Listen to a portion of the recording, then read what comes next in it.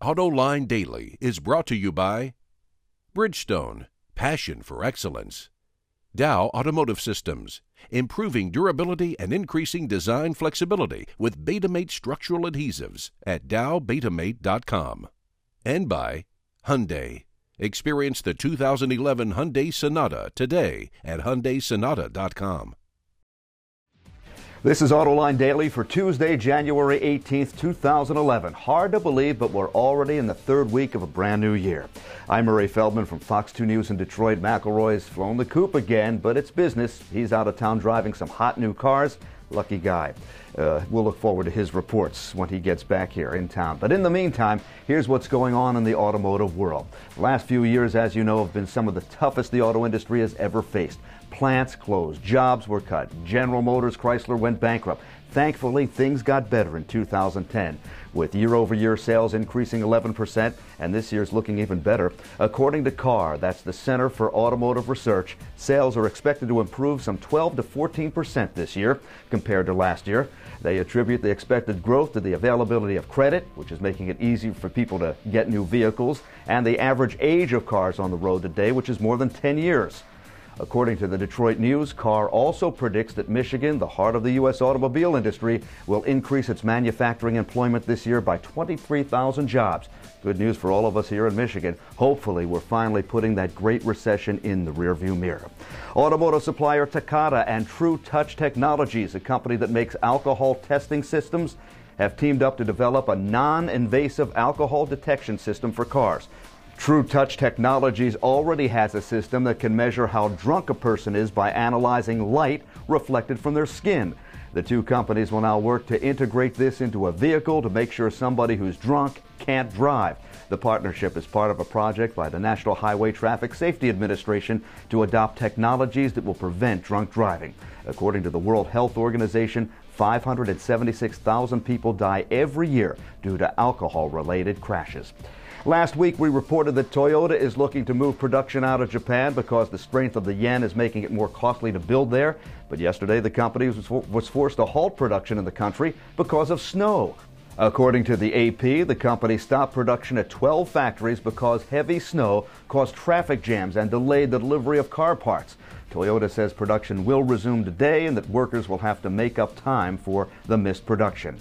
More and more automakers are surrendering to the call of front-wheel drive as fuel economy and emissions regulations clamp down. Australia has become a bastion for performance enthusiasts as V8-powered rear-wheel drive cars like the Holden Commodore are still offered. But even down under, that way of life is threatened. Wards reports that Jay Mays, Ford's global design chief, strongly hinted at the Detroit Auto Show that the rear-wheel drive Falcon's days are numbered. It's rumored the Blue Oval is leaning toward a front or all-wheel drive replacement for the car sometime after 2015. A company spokesman says design and engineering proposals are currently being considered, but that no plans have been approved. Either way, this should send a chill down every enthusiast's spine. In other product news, Jonathan Browning, the head of Volkswagen's U.S. operations, wants to bring the Scirocco back to the States. The sporty hatchback hasn't been offered here since the early 90s. According to USA Today, Browning said that they weren't able to make it work for this product cycle, but that he'd love to sell it here in the future. Is there a market for a sporty hatchback like this in North America? Tell us what you think. We're always listening. And coming up next, the Detroit Three have just righted the ship. Things are really looking up, but are they on a collision course with another iceberg? Find out what I'm talking about right after this.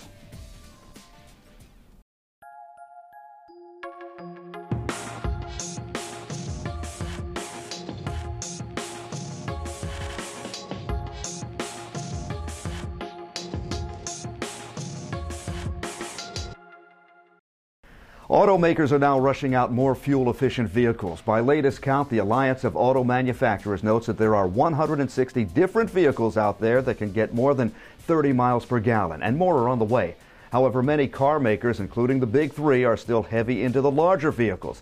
As noted here on AutoLine Daily, those large vehicles are among the ones that really sell. People like the size and they like the features, and the car makers like the larger profits that come from those big sizes.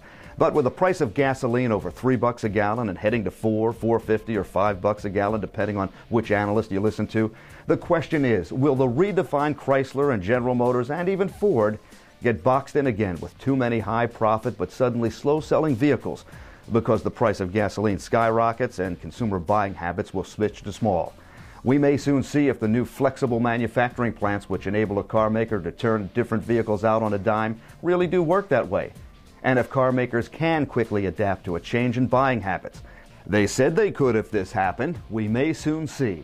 And if they do make this switch, can they keep the profits coming in? Profit on a small vehicle is often 10% of what they make on a larger one. Time for you to look into your crystal ball. What do you think? Let us know with a comment on this page. And with that, we can wrap up today's episode of Autoline Daily. I'm Murray Feldman. Thanks for watching, and I'll see you next time. Unless, of course, you live in Metro Detroit, where you can tune in every weeknight at 5 p.m. Eastern Time for the best local news on Fox 2. If you're in our neck of the woods, check it out. Watch McElroy send me a bill for that commercial. If not, I'll see you around here on Autoline Daily the next time. Thanks for being with us here.